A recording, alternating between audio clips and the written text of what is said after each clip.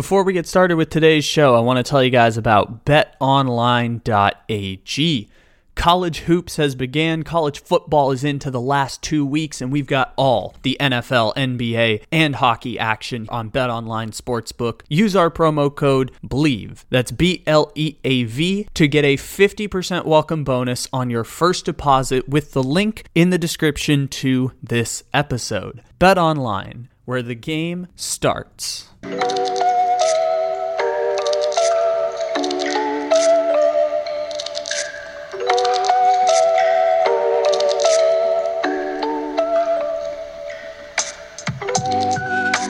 Good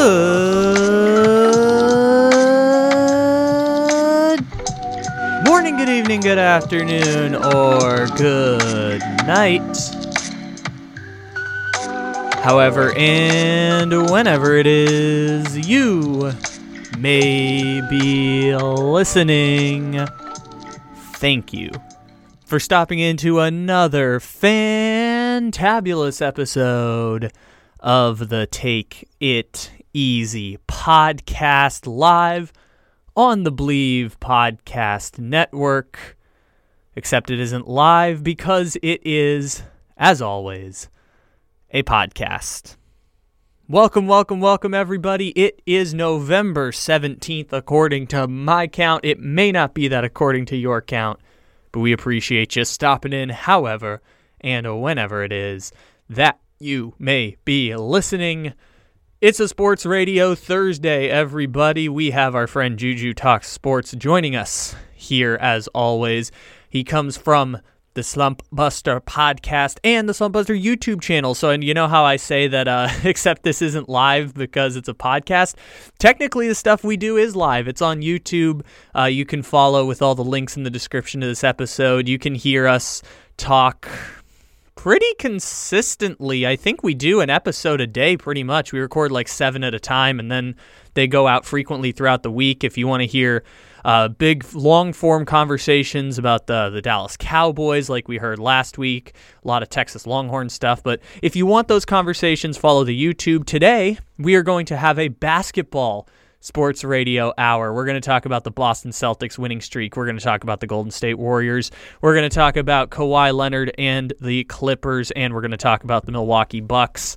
All sorts of fun conversations. Oh, I forgot, we also do Lakers talk. I know I kind of squeezed that one in real quick. There is Lakers talk. And before we get to that, I do want to do a sports radio-y type segment. I just did a sports radio show out here in Sacramento today, so I'm feeling in the sports radio mood. So we can point to the story from Kevin Durant talking to Chris Haynes after my beloved Sacramento Kings put the beat down on the Brooklyn Nets with 153 points. I was actually at that game. It's the first time I've been to a Sacramento Kings game since my freshman year of college.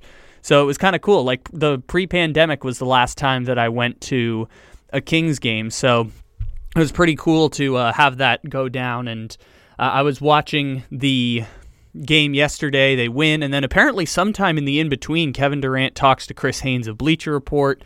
I do want to read some of the direct quotes. The story's more interesting. I mean, they go into conversation about Kyrie Irving, which, because this is a Sports Radio Thursday, I don't want to do the deep dive on that conversation about Kevin Durant's quote is that he was a grown-ass man, and how is he going to tell him to get the jab and tell him to, you know, stop taking his paid vacation situation. Like, that's not his accountability is to Kyrie Irving. Kyrie's an adult, and sometimes I do feel like we lose sight of that in the conversation of sports. I think there's some pushback about responsibility and such as it relates to the case. But the thing that I wanted to quote was kind of right off the bat, where he's talking about pretty openly about his trade request. Quote, It wasn't difficult at all to request a trade because it was all about ball, Durant told Bleacher Report. I went to them and I was like, yo, I don't like how we're preparing. I don't like shoot-arounds. I like practices. I need more. I want to work on more shit. Hold me accountable. Get on my ass in film, and if it's going to help you get on everybody else's head. I want to do more closeouts. I want to work on more shell drills at practice. This was the type of shit I was coming at them with. It wasn't like, yo, y'all need to make sure everybody around me can make my life easier. Hell nah. I want to make everybody else's life easier. Ask Steve Nash. You can go call him right now. I would say, yo, we need more closeout drills. We need to practice more. That's what I was on. And he talked about how he'd like the conversations that he's having with Jacques Vaughn now. So, there's a temper there of like protecting not necessarily protecting the team, but like saying, hey, look, we're better now. This is why I was requesting a trade. I didn't like how this goes.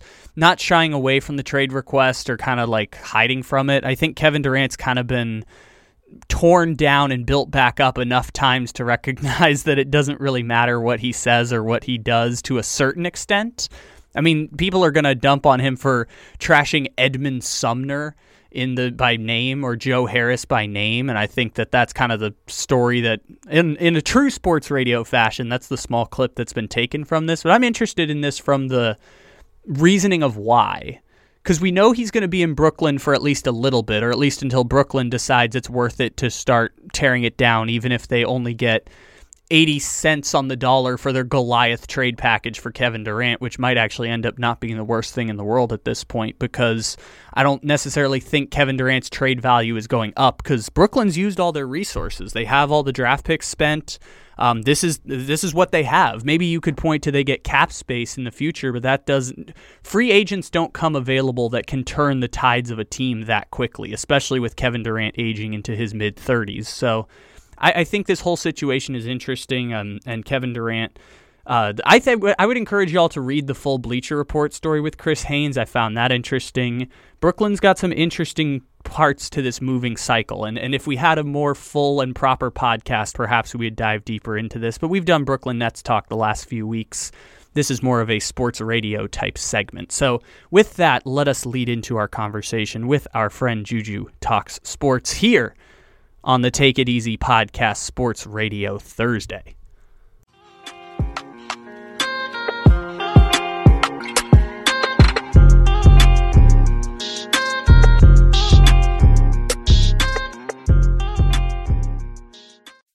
Well, the Celtics are starting this season a lot better than they did last year. Last year, I know it took a couple months for them to really get going. And then we know the turbulent offseason they had with the Ime Udoka situation that's still ever developing behind the scenes. However, as of this point, they've went on a winning streak. They're first place in the Eastern Conference as of today. We're recording this on Monday, just getting a big win against the OKC Thunder. Obviously, they don't even have Robert Williams back, and they're able to do what they're doing to this point early in the season. Kyle, what do you make of the Celtics and how they performed, especially on the streak? Well, the Boston Celtics are the same team that I remember them from last year's playoffs. I mean, they're a team that's Tatum and Brown are going to give you 20. Marcus Smart might give you a 22 every now and again. They're going to play some very strong defense, and they're going to win these games against teams that, for the most part, are lesser. I mean, they beat, like we were talking about, they beat the Nuggets, they beat the Grizzlies. Like, they've had some good wins in there, but it's like 6 points against the Pistons, 4 points against the Thunder, 3 points against the Pistons, 3 points against the Bulls, which is fine. Like, it's better to win those games than lose them like the Warriors are doing, but it's still really interesting to watch Boston play because they're kind of like a well-refined machine. Like, you can take out the leadership at the top and just kind of plug it in, and the machine keeps rolling for Boston. And like you said, even without Robert Williams, they've been pretty solid defensively this year. I believe still a top 5 defensive team in the league. I'd have to double check that. Last week, they were a top 5 defensive team in the league, but that might have changed in the time since. So it's been very solid, well-oiled machine. We've seen years of evidence that suggests Boston is one of the 4 best teams in the East, and they're continuing to show it this year. I think one of the biggest differences on this year's team is that the bench has really started off well for them. Obviously, the addition of Malcolm Brogdon was a needed move for this Boston Celtics roster to make. He's given them some great depth at the guard position. He's been missed the last couple games. He's missed the last couple with a hamstring, and his presence not being out there. You do feel it. Obviously, you mentioned how close it was in this OKC game. You mentioned how close it was in the Pistons game. I feel as though if Brogdon was in there giving his contributions off the bench, that may have provided a little bit of a difference in that game.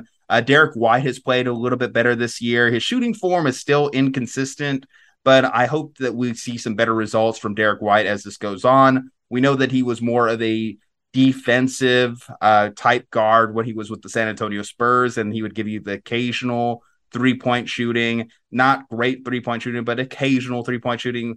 If he gives you that, then Derek White's giving you exactly what you want. Grant was a 40% three-point shooter last year. Hopefully Grant can continue to be that for you, especially as one of your bigger guys that you like to have out there when you're playing bully ball on the court. And they found some nice developments this year with a Sam Hauser, like one of those underrated type finds. He's basically giving them what Peyton Pritchard was in 3-point shooting, except he's bigger.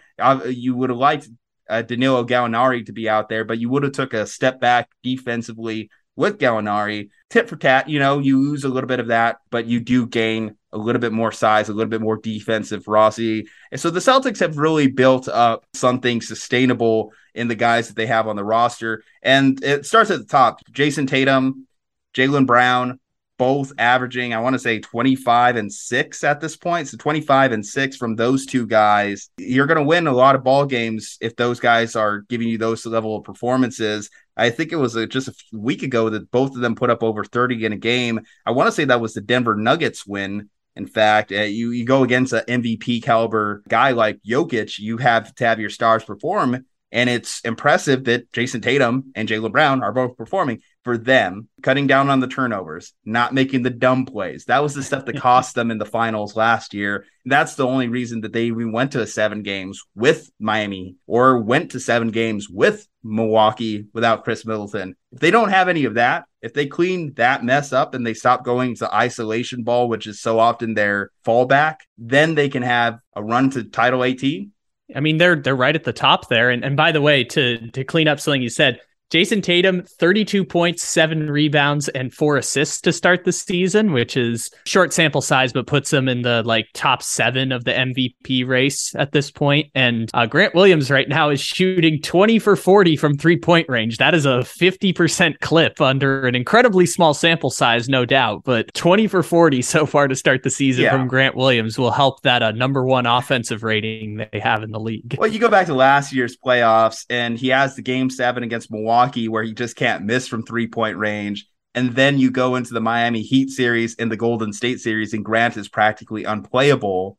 So to hear that he's at a 50% clip and hear that the 3-point shooting has come along to that extent is something that you just hope that he doesn't lose sight of. At the corner 3, if he could just be a PJ Tucker for us and consistently hit from that range, I'm okay with that, because Grant, I like when Grant's playing well. There's times in which Grant is unplayable, and it's frustrating when that happens.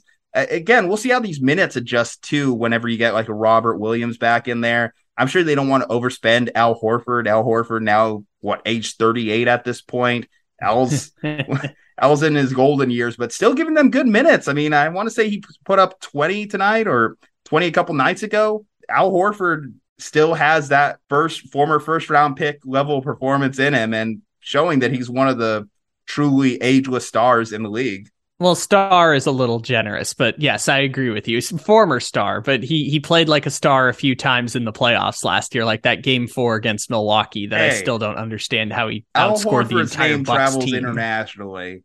Al Horford's name. Well, you said Al's golden hour, which I thought was funny that you made an Al Golden pun to the old Miami Hurricanes fired head coach, which I thought was hilarious. But I thought they should move Al Horford to the bench last year. So seeing Grant Williams be kind of in that stretch 4 who shoots a lot of corner threes. He's not necessarily a shot creator, but a shot taker, where they just Tatum is doing ISO and then hits it to Williams and Williams shoots. Probably better to have him in that spot than Horford. So I guess in that situation, of course, Robert Williams is going to start at the 5. So you could make a case either way for Horford or Williams. I think particularly here in the regular season, if you want to put it on a guy with younger legs, fresher legs in Grant, than someone like Al, because you want Al playing his best ball in May, in June. I will say Al did ramp up in the latter part of the season last year, but part of that was he had that year off with OKC the previous year. That I think that went a long way for Al's health.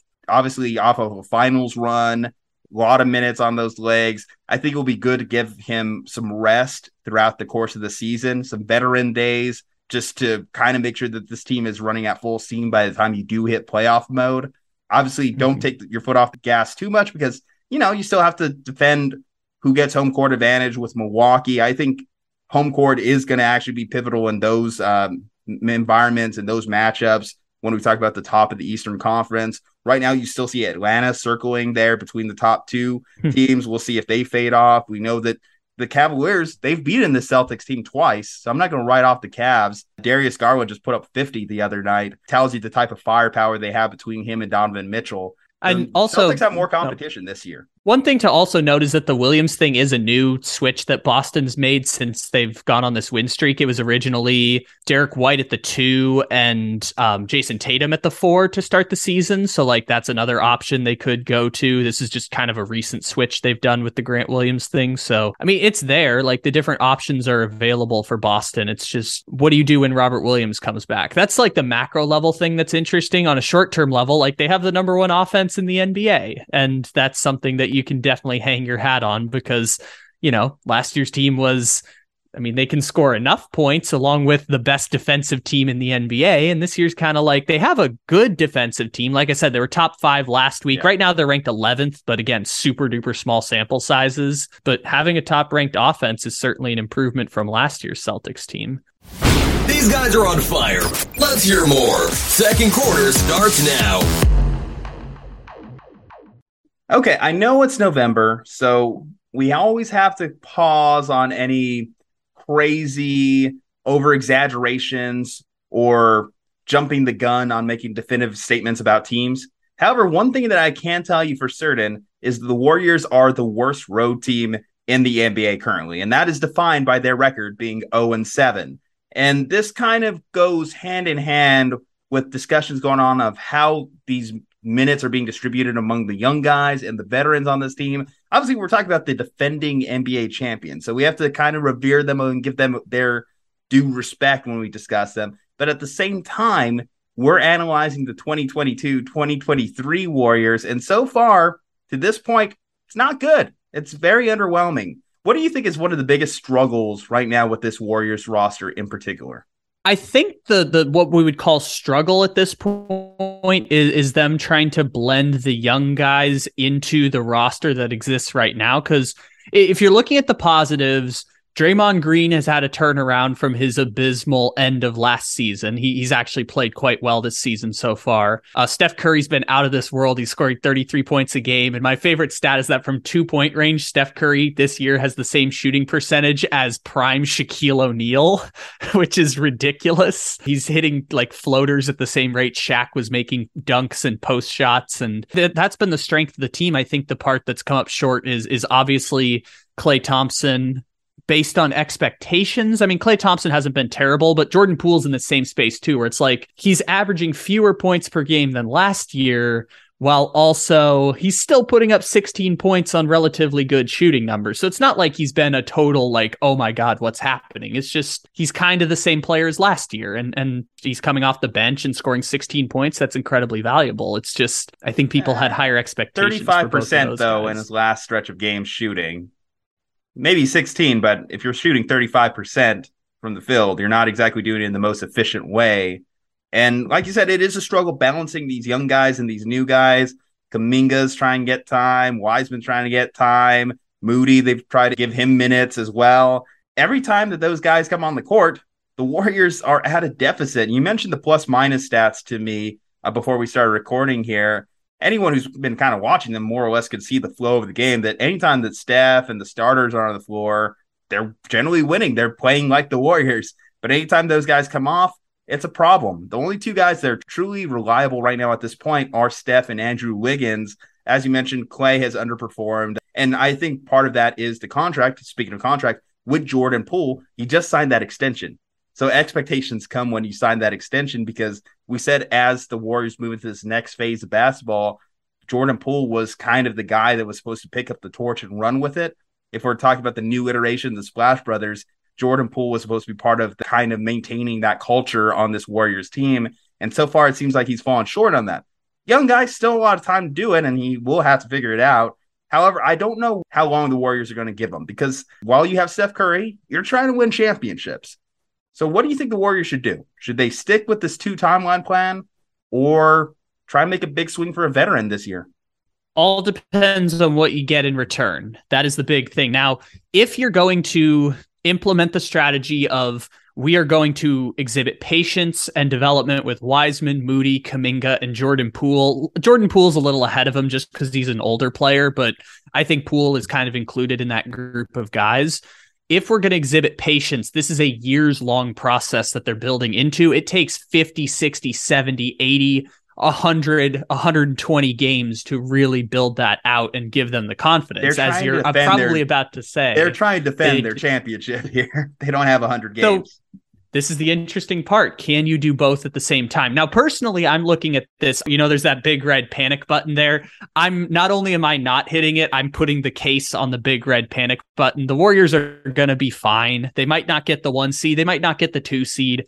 They're going to be fine. 17 teams are between 6 and 8 wins right now. It's going to be okay in the long run. What I think personally is kind of like treading the line halfway, which is Warriors are a perfect candidate for one of these like expiring contracts at the trade deadline. Like, I don't know, a Bogdanovich, a Corey Joseph, we can throw a 2nd round pick at a guy who's going to be a free agent at the end of the season. That's a perfect situation for the Warriors because it's someone who, maybe when the roster shortens to 8, if something happens to Kuminga or Moody where they're not playable or Jordan Poole is a defensive problem and something happens there, you could slide a Bogdanovich in and maybe that improves your lineup. But it's just good to have that depth. Like if Bogdanovich, I'm just saying Bogdanovich, or a Bogdanovich type of player, I don't know, you could throw anyone out there as a Bogdanovich-esque. Even DiVincenzo fits that description right now for them. The idea is just, they could not play once the playoff lineup shortens, or they're just an option available to you if you need them. But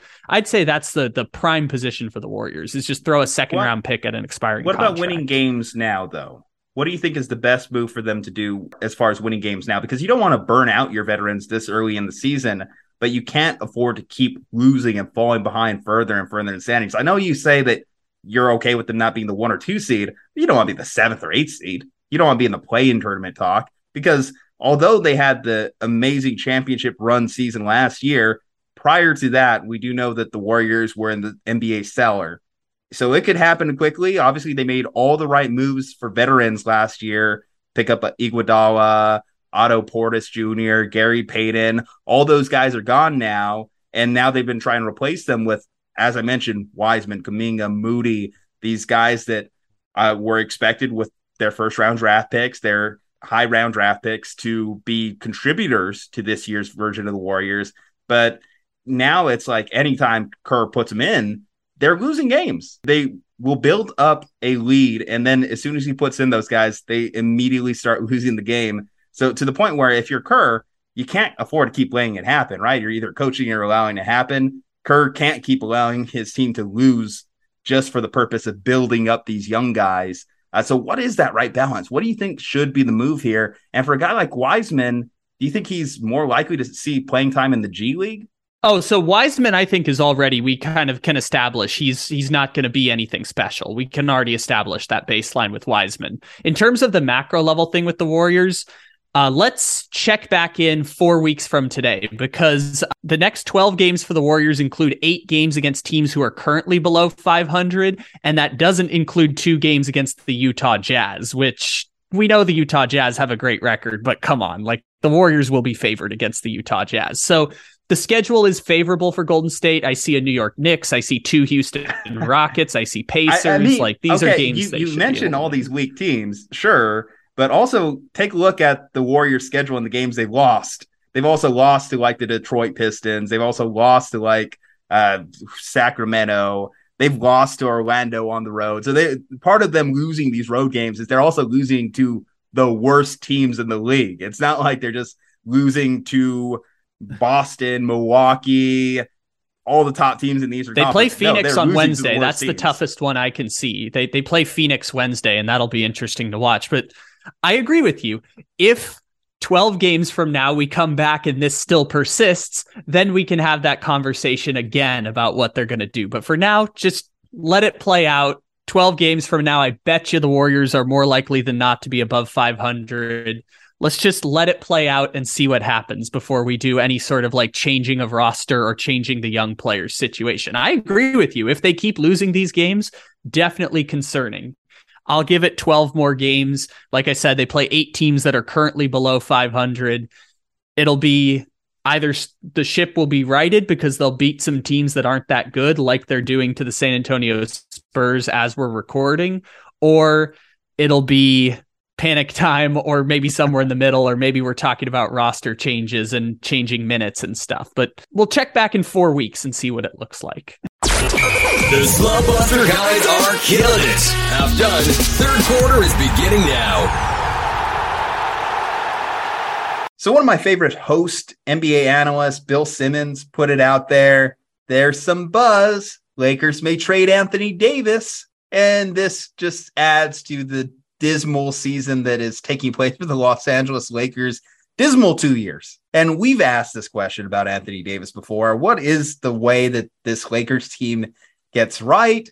We thought it was with the combination of LeBron and Anthony Davis, but have we hit the point where it's like the only trade we can make to legitimately get this team recharted is to actually make the big one? It feels like Russell Westbrook would be a lateral move.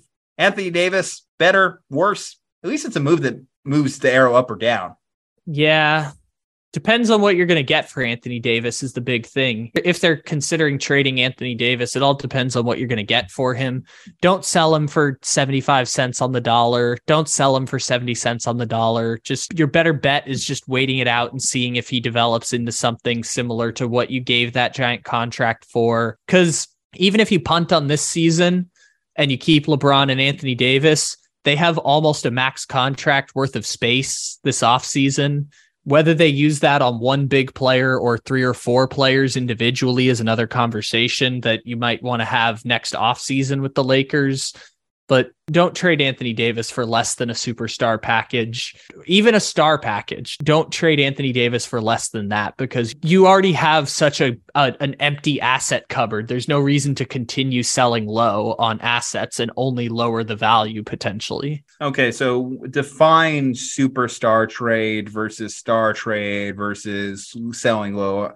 Are you saying that they need players that will help the team now, or are you saying draft picks? Like, are we talking about similar to what they got when they traded away or when they got Anthony Davis? We're talking about all those draft picks and a few prospects. Can they even make that trade happen? Because I can't think we'll do that.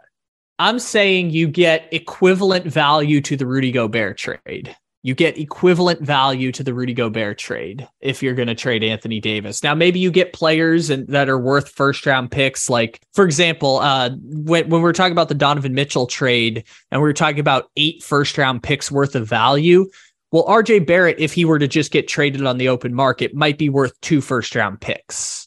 Obi Toppin might be worth 1 first-round pick. You just kind of got to evaluate what each of the pieces are worth. So, like, get 7 to 8 first-round picks worth of value for Anthony Davis. Now, maybe that involves trading for an all-star player that would be worth 3 first-round picks. Like, I don't know. I'm just throwing a name out. DeJounte Murray. Like, if that were part of the trade, that might be the equivalent of 3 first-round picks. But you got to get value equal to what Minnesota got for Gobert if you're going to trade Anthony Davis. Maybe you just make another trade with the Washington Wizards, right? Get Kyle Kuzma back. That might be the answer they need. Yeah, I mean, I hear what you're saying. I guess the tough thing if you're the Lakers is if you are trading Anthony Davis, what future are you setting for LeBron? I know LeBron's there as long as he wants to be there, but at the same time, it's like, if we don't have Anthony Davis, we have Russell Westbrook that we just can't get rid of. And we have LeBron James, then we know that this team's not making the playoffs. LeBron's just sitting there. I feel as though if you're trading Anthony Davis, you almost have to trade everyone. Who else is left? Who else is left besides Anthony LeBron Davis? James?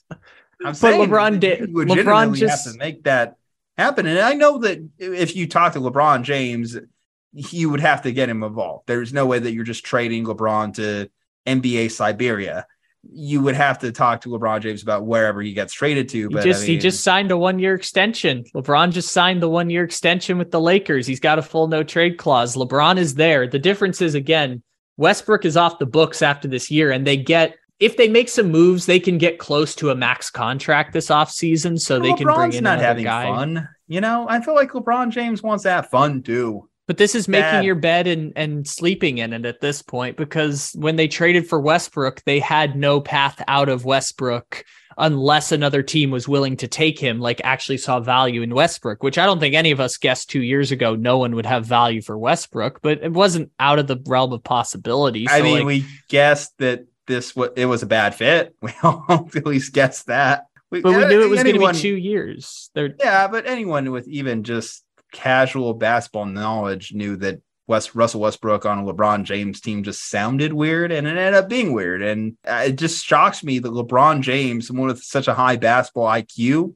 who obviously influenced that trade, didn't see it either. I mean, the thing with Westbrook is if they were going to trade Westbrook, even if, say, Westbrook had some value and they didn't have to attach picks, like say the trade was Westbrook for Buddy Hield and Miles Turner straight up, and you don't include the draft picks. Like if they didn't have to dump draft picks on Westbrook, they'd be selling low on whatever you think the value of Westbrook is, because they traded for him with the assumption that getting rid of all your players and picks that were left would be enough to put you over the top. And the fact that it didn't work didn't give them another chance. They gave up all their picks for Anthony Davis. They spent all their money on players around Anthony Davis. So then getting Westbrook was their last all-in move, because they traded all the last young pieces that they had, whether it be KCP or Kuzma. Like they went all in on that. They tried to trade a first-round pick for Dennis Schroeder. That didn't work. Like they're just out of assets at this point. I think that's what makes it so much worse, right? The Russell Westbrook deal, that you also got rid of Kuzma in that trade. And not that Kuzma was great, and certainly there's frustrations to be had with Kyle Kuzma. But the fact is, at this point in his career, as crazy as it is to sound, Kyle Kuzma is a better player than Russell Westbrook. 100%. And Kuzma's averaging like 17 points a game this year over in Washington. He's not a bad player at all. He's another dude. But the thing is, the Westbrook trade has been so bad that he's barely even another dude. And then you talk about KCP. KCP was a needed piece on this roster. And then you take Russell Westbrook's money, and it means you can't afford Alex Caruso, all guys that this Lakers team needed desperately. You had a Caruso, you had a Kuzma, you thought you got a KCP. Maybe I don't think you're a championship team anymore. I could at least see you as top 5 team in the Western Conference. I mean, in a year that the Jazz are currently leading the Western Conference with an 8-3 record, and a year that is currently happening, if you told me that that roster construction happened, that at least you had Kuzma, Caruso back, and KCP with LeBron and AD doing their thing, then yes, they would have been a good team in the Western Conference. Not a great team, but it was a good team in the Western Conference. This whole not having those pieces and having Westbrook has just dragged down this team to a point that they're miserable. I mean, the Sacramento Kings are about as good as the Los Angeles Lakers. Yeah. How about that? Let's go. Sacramento. It's not even an 12th seed in the exaggeration. West, baby. Let's go. I know you sometimes think I exaggerate on some of these things, but that's not even a crazy exaggeration when you actually look at the state of both franchises. At least the Kings are kind of fun. You know? The Lakers sort of, yeah. But like, this is like all those things you're talking about, Caruso, KCP, Danny Green, Schroeder. This is just making your bed and sleeping in it. Like this was the all-in move they made, and now you live with the consequences of it. The solution is not to trade Anthony Davis for less than what Anthony Davis is worth, just to try and set this thing up. But you're not going to get what Anthony Davis is worth. And Anthony Davis, I mean, it's tough because the injuries, I know you can't project injuries, but I mean, with Anthony Davis, it's almost, you don't project it, you just assure it that he's going to be injured at some point. The statistical decline is also concerning with Anthony Davis. I mean, his counting stats are all heading in a troubling direction. You look at the 3-point shooting, something that Anthony Davis used to pride himself in. I mean, at one point he was a 33% 3-point shooter. He's down to 23, and last year he was shooting 18%. But that's okay. Anthony Davis doesn't have to be a 3-point shooter. He blocks shots that are 14 and a half feet. He doesn't over the have rim. to be, but that was one of his biggest strengths when he was a dominant player. When they won the championship, yes. When they won the championship, it was one of his strengths, but he doesn't need to be that. He doesn't need to be. He needs to be if this team was to be a winner. Yeah, but they're not going to be winners. And this is the thing. Their best bet is to just don't quit on Anthony Davis. Like, there is no scenario where you give up on Anthony Davis at this point, because even if his value keeps going down, betting on the upside is a better idea. How do you play out? Like, what's the out here?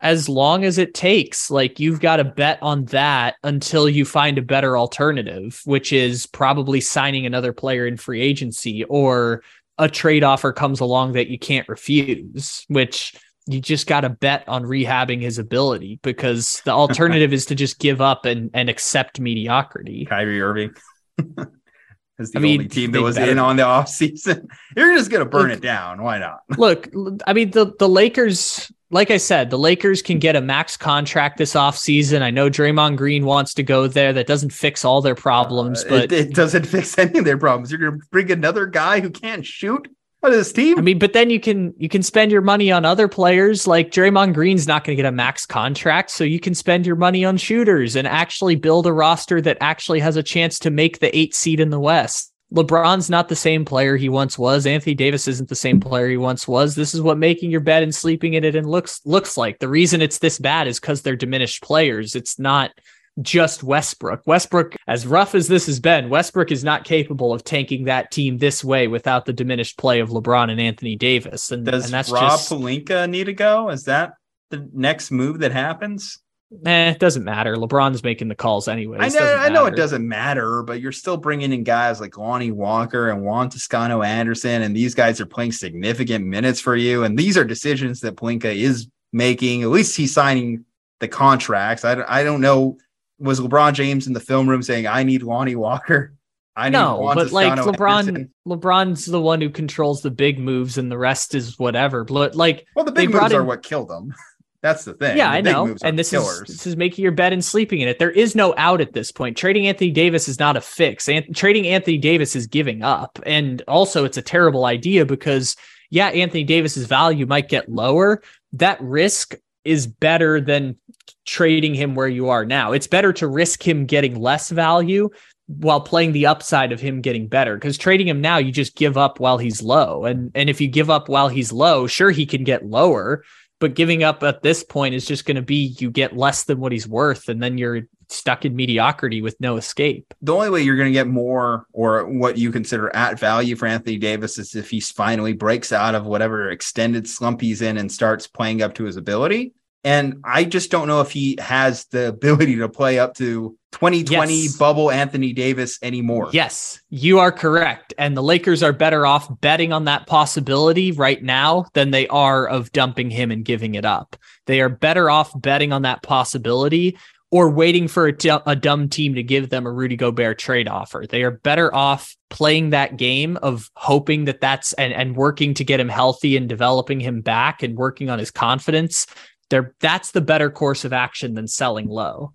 But it's not necessarily all about can they bring in another star. Sometimes it's also about can they construct a better team. And you don't necessarily need a big three or big two anymore in the modern NBA, I think, to win a championship or build a team that could make a significant playoff run. You just need a well-constructed team. I mean, again, going back to the Utah Jazz, what they're doing, it's because they just happen to build a roster that works off of each other and works into each other's skill sets. LeBron James, we know what LeBron James' skill set is. It requires shooters. And if you could trade Anthony Davis, you told me you were able to get at least 1 to 2 to 3 guys, maybe you get some draft picks too, that can shoot. Then it's like that might actually just fix the needs. And yes, you're giving up Anthony Davis, but you're also bringing in guys that fit better to what you need to do to win actual basketball games. Yeah, I think that most of the picks are gone at this point. They have to give up one more pick to the Pelicans after this year, and there's a pick swap situation, but you know, they'll get their picks back 3 of the next 4 years after this year. So I guess that's something to be like, if they're going to tear it down, at least that's something you can point to of like, they're at least going to have their own picks for most of these years. Anthony Davis for Kevin Durant.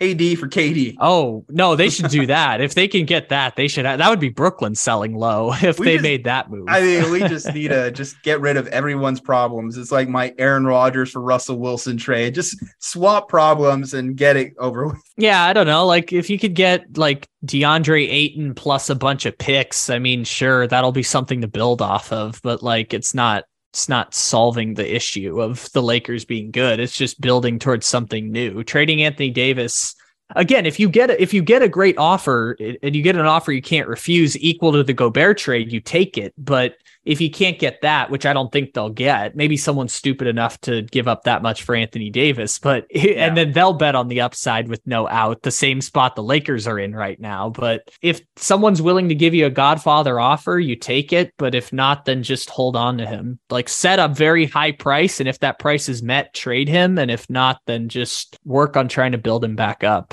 Because otherwise you're just giving up. And if you sell him for 70% of what he's worth, you only have 70% to work with, and you're just falling behind in the competitive edge of the rest of the league, basically. So if you do trade Anthony Davis, you still keep LeBron James, you're saying? Just get a final answer on that one. You don't have a choice. LeBron's there for 2 seasons. You don't have a choice. Okay. He's there for the next 2 years. And now starts the final quarter. Buckle up. This is the Slump Buster Podcast. Kyle, let's go back to the offseason. We released a video on the Los Angeles Clippers, and I'll admit that comment section was not friendly to me. And it was mostly because I pointed out some things that I thought could potentially go wrong with the Los Angeles Clippers. And one of my big things was, I don't think it's safe to just assume that Kawhi Leonard's just going to come back and still be Kawhi Leonard. Well, we got a report from Sports Illustrated that dropped about 16 hours ago of this recording that Kawhi Leonard is out indefinitely while he recovers from that ACL injury that he suffered a couple of years ago in the playoffs. And emphasis on the couple of years ago. We're a long way removed from that ACL injury. The average recovery time is anywhere between 8 to 12 months. Kawhi Leonard is sitting on that 15, 16-month timetable for his return. And obviously, we've seen him in a couple games this year, but that's been about it. It's been a short-lived return. And the Clippers, they're meandering at 6-5. They got a big win against Cleveland, only Cleveland's second loss of the year. But we don't look at the Clippers and think of them as a championship contender, especially if Kawhi Leonard is not in this lineup. What is the best case scenario for Kawhi Leonard if this ACL injury continues to linger? That's a great question. I mean, as I am now an expert on, as someone who's done a podcast series and a book about the San Antonio Spurs, I think Kawhi Leonard's knees are kind of the reason why the San Antonio Spurs dynasty ended. Like, this has taken down one team. It's brought a championship to Toronto. It's derailed multiple Los Angeles Clipper runs, whether it be the 2021 team that, again, they could have probably beaten Phoenix in the conference finals with a healthy Kawhi Leonard that year. He got hurt in the second round and didn't play in that series. And then last year, the whole season was a wash because they didn't have Kawhi for the entire year. I mean, Kawhi Leonard's knees have been incredibly influential on the outcomes of the NBA season, shall we say, because Kawhi Leonard has been one of the 20 to 25 greatest players in the history of the NBA, and his 30s have been plagued by injuries that have seemed kind of mysterious in the grand scheme of things. It gets worse. Ty Lue put out this, and there's not really a timetable for Kawhi's return. They haven't even set a timetable for his return. Obviously, we're assuming best case, we think that he could be back for a playoff run, but we've seen that doesn't really work anymore. You can't just sit out the entire regular season, come into the playoffs and expect to just be playing your A game. It takes some time. It takes some time getting used to the guys on your roster.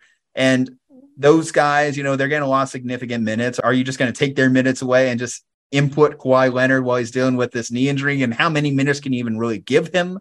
Because there's going to be a hesitancy when he does inevitably return. How many minutes do we give this guy? Is it 6 minutes? Is it 7 minutes? At what point are we putting too much stress on this knee? And a lot of it is just like witch doctor science. We don't really know the true answer on what the injury threshold is for players. We talked about this. We joked about this when it came to Dave Roberts and Clayton Kershaw, that perfect game that wasn't when he decided to pull on that 80 pitches. Are we saying at the 81st pitch that he would have torn his elbow, Tommy John, been done for the year? We don't know that. We don't know what that is. If, like I told you, the difference between 25 or 26 minutes for Kawhi Leonard, he could tear his ACL again on the first minute of the first game he plays. Oh. And that could be all she wrote. I'm hearing that to my beloved Kawhi. I'm hearing reports of tendinitis. I'm hearing reports of tendinitis in the knee. And so, I go back to a guy like Todd Gurley, who at age 26 was out in the National Football League because of that injury. So this is an interesting case, and I know a little bit about Kawhi Leonard's medical history, but if we're going back, so the reason that the fallout occurred with the San Antonio Spurs was a debate between whether he was suffering from tendinopathy, which is an injury related to the tendon, or whether it was a muscle issue in his quad and his knee. And so this was a thing that was kind of back and forth. He didn't feel comfortable, and ultimately the fallout with the Spurs came because Spurs doctors thought it was one injury. His secondary doctors thought it was another thing. And then it led to a distrust that ultimately spiraled with the players only meeting and Tony Parker's 100 times worse comment and all that stuff. And that was the injury he kept dealing with, was the knee and the quad. When he tore his ACL, it was in the other knee that didn't have the degenerative knee injury issue. So now we're talking about 2 knee injuries in 2 separate knees for Kawhi Leonard, one that was a degenerative injury going back years, and the other that's an ACL, which is one of those that's more sporadic and like you can rehab back to a place where you were theoretically. So we're talking about 2 different injuries here that are very complex. And to your point about them going into the playoffs or late in the season trying to get Kawhi healthy, it's a really interesting situation because part of it is expectations, but the only path to a championship for the Clippers is with a fully healthy and fully at his best Kawhi Leonard, because even with that player, and we talked about this in our preseason video, that's not a guarantee to beat the Nuggets. That's not a guarantee to beat Memphis. Yes. We kind of wrote off Phoenix a little bit earlier. Phoenix has the number 2 ranked defense in the league early in the season this year. And if they play great defense, they're going to be right in the thick at the top because they can score enough points. Like even fully healthy Kawhi is not a guarantee to win the title or compete for the title. Yeah. And I don't know if fully healthy Kawhi even exists. Is he always just going to be playing at 80% the rest of his career? 70%, 60%? There's some that say if you're not 100%, then you're basically not able to play. There's a lot of lines of thinking when it comes to injuries and whether or not athletes should brave it through or tough it through. Bottom line is if you set the expectation for Kawhi as one of these all-time great players who came to Los Angeles to win a championship, then you need him to be at the top of his game. And if he's not, then ultimately this is a bust contract for the Clippers. As much as they would hate to admit that, as much as Steve Ballmer and that organization would have to concede the L, put their concession speech in on this Paul George, Kawhi Leonard experiment, it seems like it's already kind of coming towards the tail end, and it didn't even really get a chance to really get going, and mostly because of the injuries we're talking about here. And at a certain point, you have to wonder, will the game just pass him by? Because it passes by so many players when they have to recover from injuries. Like Derrick Rose obviously took him a couple of years coming off his knee. Well, never really the same player after that. But the game flew by Derrick Rose to the point where Derrick Rose couldn't even compete in the same way. And now we're looking at the landscape of the Western Conference. You mentioned all these good teams, the surprise Utah Jazz leading the Western Conference, the Trailblazers existing, Damian Lillard, he's still a star player. He's still playing at a high level. The Phoenix Suns, Nuggets, Grizzlies, Mavericks, Pelicans. These are all the teams that the Clippers would have to jump if they want to make a playoff run. And, can they win how many 7-game series? Again, you have to guarantee me I'm getting a fully healthy Kawhi Leonard. And I just don't think that exists anymore. I don't think we'll ever see that player. I think he's going to be out of his prime by virtue of injury. Oh, but Kawhi Leonard's already out of his prime. I think this is where he's 32 years old and someone dealing with knee injuries. Like the prime is past for Kawhi at this point, and that's okay. It doesn't mean that they can't be a highly successful team. I think where the difference is a matter of expectation and where you set the expectation. But the expectation is set by the owner, and the owner, Steve Ballmer, set the expectation at championship. That's what he promised the Clippers whenever he took over that organization. He wanted to make the Lakers' little brother. And as much as the Lakers suck, the Lakers at least still have the one championship to hold to their name. They still have the 2020 bubble championship to hold to their name.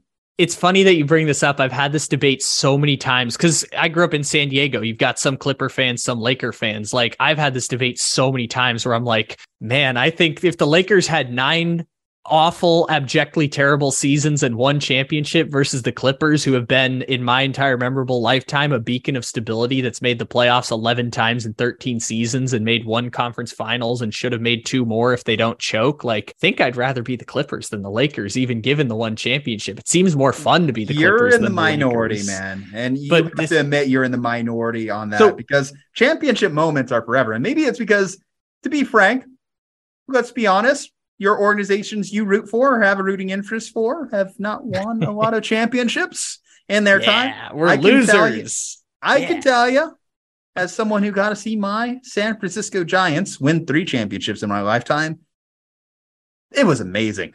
Oh, any drug, any food, I'll trade it just for one more championship. But this is a matter of expectation, is that I got that moment this year when the Padres beat the Dodgers. That was our championship moment. But this is the unique thing. Like, Steve Ballmer can... Losing in the finals. Doesn't matter what you say. It's about emotion. NLCS. That's the equivalent of blue balls.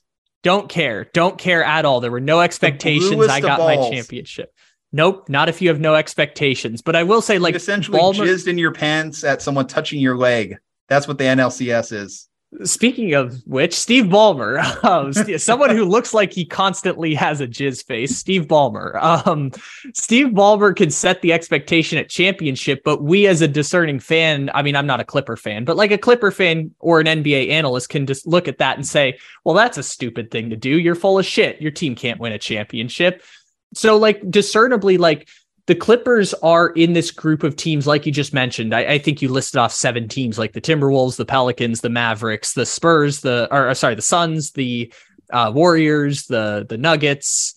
Like, the Clippers are in that group, but I think the Clippers are just another team in that group, unless you have in its prime Kawhi Leonard. And even then, that might not be good enough to beat some of these teams. So I think if you set the expectation at, we can win a playoff series, that's something you can do even without in his prime Kawhi Leonard, because Paul George is a very good player. You have Norman Powell, who has been an incredibly productive player coming over from Portland in a really weird fallout situation. I mean, the Clippers have won playoff series, man. It's about doing something more, doing something you've never done before, striving to be the best.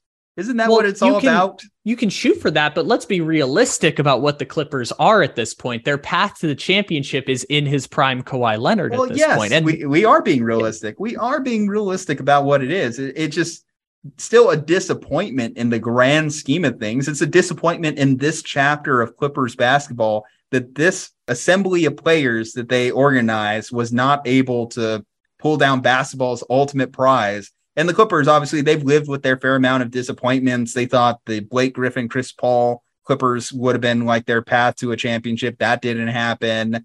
And now this is the next iteration of that. So what is the next iteration after that? Because this organization, again, they've won playoff series.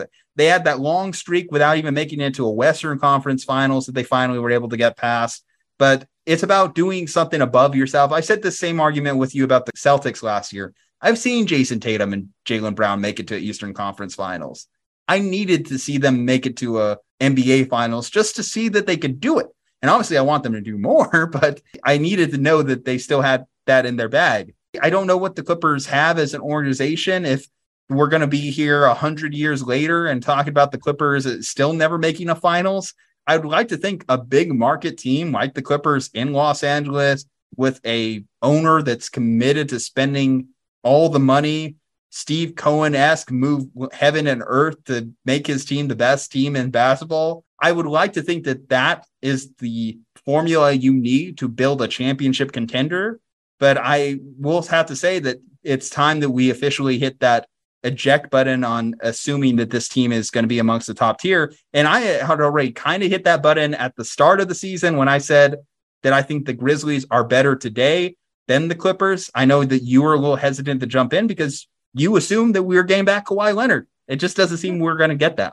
So this is an interesting point because we already saw, if you remove Kawhi Leonard from the equation, we saw what the Clippers were last year. They were 8th seed in the regular season that lost the play-in game to Minnesota and then lost another play-in game to the Pelicans. Like, we've seen what that is. So the jump from 9 to whatever you set the bar for the Clippers at, when we were doing our video, I said realistically 3rd or 4th. That's where I saw them and the Grizzlies, but in this scenario, I think Phoenix has kind of like surpassed them in the early part of the season. So like maybe it's 4 and 5 at this point. And if you're in that territory, you should expect to maybe win a first round playoff series. If injuries break right, maybe you make a conference final similar to what the Clippers did in 2021. But I think that's the best you can expect for the Clippers. And just adjust your expectations if you're a Clipper fan. Don't set the bar at championship.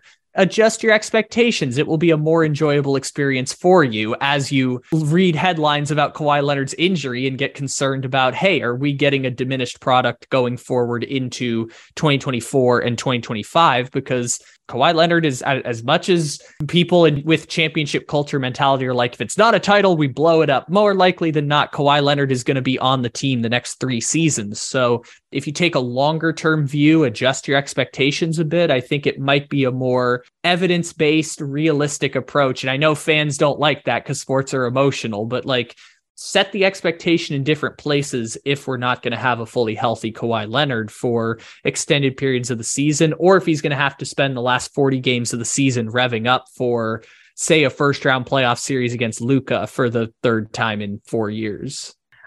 Best 2 words in broadcasting, more Slump Buster. We're heading into OT with one more topic. You obviously came into the year thinking they were the best team in the Eastern Conference. I can't imagine a 9-1 start to their season has shaken your confidence in that whatsoever, or even the 8-2 start by the Cleveland Cavaliers. I can't imagine that has shaken your confidence in the Milwaukee Bucks whatsoever. Can they set history this year? Is that a realistic things that fans can potentially look forward to? Well, so the Bucks play the Thunder and the Spurs this week, so they theoretically should be at least 11-1, perhaps, by the time this video comes out. But yeah, damn, they lost to the Hawks without Trae Young. That puts a little damper on the perfect video season. They didn't have Chris Middleton, but still, like, losing to the Hawks without Trae Young is a little bit rough. But even still, Milwaukee's been really great this year, and currently, they have the number 4 offense in the NBA and the number 1 defense in the league. That is pretty incredible, even granted it being a small sample size at this point. There was one point early in the season, and I'm sure this has changed now over the last 2 or 3 games, but as of last week, Giannis was averaging more points in the second half than players such as Luka Doncic and Paul George were averaging for the entire season. Up to that point, he was averaging 24 points a game to start the season in the second half, while also on his way to probably a Defensive Player of the Year award early on in the season. There's a lot to play still, but early on, he's been the best defensive player in the league. Milwaukee has been totally overwhelming so far this year. And to your point about history, it's not going to be 73 wins because sometimes you just lose to the Hawks without Trae Young. So it's not going to be 73 wins, but best record in the NBA, very easily within their grasp. A franchise record technically would be 67 wins if you want to go back to the 1971 season. But if we're talking about modern Bucks history, if you want to go back to the Giannis team from 2020, they won 60 games prior to the COVID season kind of neutering things. They were on pace to win like 64 games that year. I think this team could get close to that. 67 is a bit of a lofty goal, but as long as they get the number 1 seed in the East, I think that is the goal that Milwaukee is shooting for at this point. And I think they will get there pretty firmly, even if it's not 67 wins. I think it's going to be somewhere in the 60s. Now, I know that we go back and forth all the time on championship culture. I can't help but feel as an important year for Giannis, particularly if the Bucks are fully healthy. Because we think of Giannis almost as the new iteration of LeBron James, or this generation's LeBron James, the best player. He is the best player. I'm not going to argue that. He's the best player in the world. I thought that he should have won MVP last year. I think that Jokic is great and everything, but if Giannis legitimately made strides at every statistical category from the point that he won MVP, my argument was that he should have been MVP last year. Because you already told me that he was MVP a couple of years ago with worse numbers. When he has better numbers, shouldn't that result in a MVP season? That's neither here nor there. That's last year. Let's talk about this year. I think that this is an important year for the Bucks because while you do have the best player in the world, multiple championships is not an unreasonable expectation. That is, in fact, should be the standard. We saw too often that LeBron and those Cavs teams and the Miami Heat teams in the Eastern Conference, obviously the 10 straight finals appearances is something ungodly, something that we will never see again in our lifetime. But we should expect that to almost be something that Giannis should be able to do, in theory, rise above the Eastern Conference, because you do have an improved East. It's not the East of LeBron's time. It is a much improved East. When we talk about the 76ers, we talk about the Celtics. I'm looking at this Cleveland team. I don't look at this Cleveland team as a joke. They're actually really good. Any of those teams could win the Eastern Conference. But the Bucks, while you have the best player in the world, you just kind of expect them to rise above those lesser foes from time to time. How important do you think it is for Giannis to at least make it to the finals? I'm not even saying win the championship, but at least win the Eastern Conference this year. Well, it's interesting also because Chris Middleton's a free agent after this season, which is an interesting situation the Bucks find themselves in. So that kind of increases the urgency. I would, as long as Giannis wants to stay in Milwaukee, then absolutely. I mean, the thing that will separate him is that he chose to stay in Milwaukee for his prime, which is kind of the thing that happens with basketball based on when you enter the league, is that for your physical prime, stars usually get to pick the place that they go to. I remember a couple of years ago, I said there was a 0% chance that Giannis would return to Milwaukee, not knowing anything about Giannis personally, just thinking it made more basketball sense to go join another team. And Giannis is still in his prime, but we're coming up on the back end of his physical prime, which is roughly 24 to 29 at this point. He's 27. He's going to turn 28 soon. We're coming up on the end of Giannis's physical prime. This is now 4 seasons since the last time he won MVP for the first time. So he still will be a very, very good basketball player. It just won't be the best basketball Giannis is going to play, but that doesn't mean he's not going to be competitive every year. LeBron's best basketball ended in 2013, but LeBron James was still an absolutely incredible basketball player in Cleveland. Listen, Miami, LeBron was awesome, but no, come on. That 2018 Cavs run was something insane. Oh, it was incredible. And that's not to say that Giannis can't have incredible moments like that. I'm saying statistically, the case is made that the best sustained period of his career was in his mid-20s. And that's the case for most basketball players. It's when they win MVPs. It's when their teams are competing for championships at the best level. It's usually a tried and true rule. It's not always a guarantee. Some people age quite gracefully. They can still be the best basketball player in the world, like some argued LeBron was in 2016.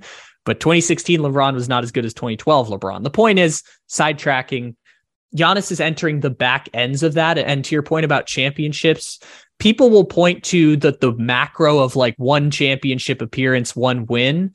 But if you look at each of the seasons, it's explainable why the Bucks lost in the games that they did. So you can point to the year of 2019 where they were the 1 seed. They were up 2-0, just got beat by Kawhi. Kawhi was a better player than Giannis. Kawhi not only scored 28 points a game in that series, also held Giannis to 20 points a game in the final 4 games. They swept him out after going down 0-2. The year after that, losing the bubble to Miami, Giannis got hurt in game 3 of that series. Now, were they already down 2-0? That's correct. But Giannis did go out in game 3 and miss the rest of the series. And then you could point to last year with the Celtics. We've talked about it a lot before. Middleton being out, the series going 7 games. We've had a lot of back and forth about that conversation.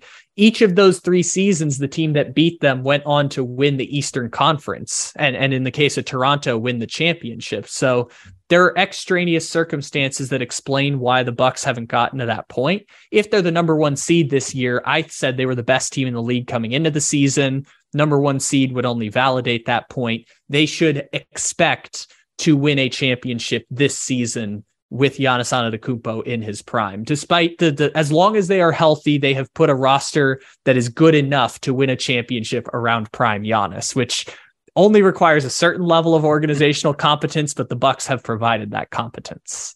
I'm impressed. I never really see you too often put the championship expectation on a team, even a team that expects a championship with the best player in the world. And I think it's right. Anytime you have the best player in the world, you should set that standard. We have to set standards sometimes. And I think the Milwaukee Bucks are in their right mind to do that, especially like you said, if this is their last opportunity to really have the full complement of weapons around Giannis to have this rightful construction that they had. I mean, every team's going to have its lapses. They're going to have their games that they lose to the Hawks. So we go back to, can they set history? That's a tough question. It's a long season. A lot can happen. We talked about health with this team, going back to last year's playoff run. If you told me Giannis, you even missed time too, from not a significant amount, but he's missed time in his career. Chris Middleton has missed time in his career. That could derail a record-breaking season like we're even talking about here in the season's early going. But as long as they're healthy for the championship, I mean, I'm looking through, 7-game series. Yeah, I mean, they obviously should be able to beat a young Cleveland team that I think is in the right direction, but they have holes. Donovan Mitchell's been playing better defense, but I still look at Donovan Mitchell as a subpar defender. I wonder how that's going to play as we get into championship basketball. The Celtics don't have their head coach. The Celtics still have that issue behind them. They're 7-3 now, but I don't know. We'll see. They had a very impressive win this past evening. Going around the East, the 76ers. I think Miami is the next team. Miami's probably the next team in that group. And I know they've had a really bad start to the season, but I do think Miami is probably the next team we think of in that group trying to take down the Bucks. If not the Bucks and Celtics at the top, I would think Miami and Cleveland are in that next group. Sure. I mean, you can throw the 76ers in there because we think that Embiid is still an MVP level player. And anytime you have an MVP player on your team, you have a chance. And we'll see what they can get, if anything, out of James Harden. I know he's going to miss a month. I don't know how he's going to come back. I don't know if James Harden's ever really going to be James Harden again. And hell, this Hawks team is actually starting off really hot. You mentioned the Hawks team that just beat them. I mean, the Hawks added to their roster. So there was at least improvements by this Hawks team. Mm-hmm. And will they match up? Are they a team that at least, styles make fights? Can they match up well against this Milwaukee Bucks? We'll see. Maybe we just need to get more data, see how good this Hawks team really is, see how good the Celtics are, see how good without Ime Udoka, see how good the Cavaliers are, really, because I think they have the pieces. We talked about the Cavaliers. I think they have the pieces. If Donovan Mitchell's for real and this defense is here to stay, then, yeah, the Cavaliers can absolutely beat the Bucks in a best-of-7 series, but the Bucks should obviously be favored in that best-of-7 series. That's the thing. I'm saying they can, not saying they will. Vegas betting line at open would be in the Bucks' favor, but you could put money on the Cavaliers and it would not be a crazy bet. I like that you're going in on Cleveland, like in an Eastern Conference where after the Bucks and Celtics, it feels like there's a little bit of a drop off. I like that you're banking on Cleveland. Listen, Cleveland has beaten the Celtics twice, and in impressive fashion. The first time around, they had 2 players put up over 40 points, and then the second time around, I know it was an overtime thriller, but it shows you the Cavaliers are for real. They defensively, offensively, Donovan Mitchell was the right piece. Credit to that organization for having the cojones to make that trade.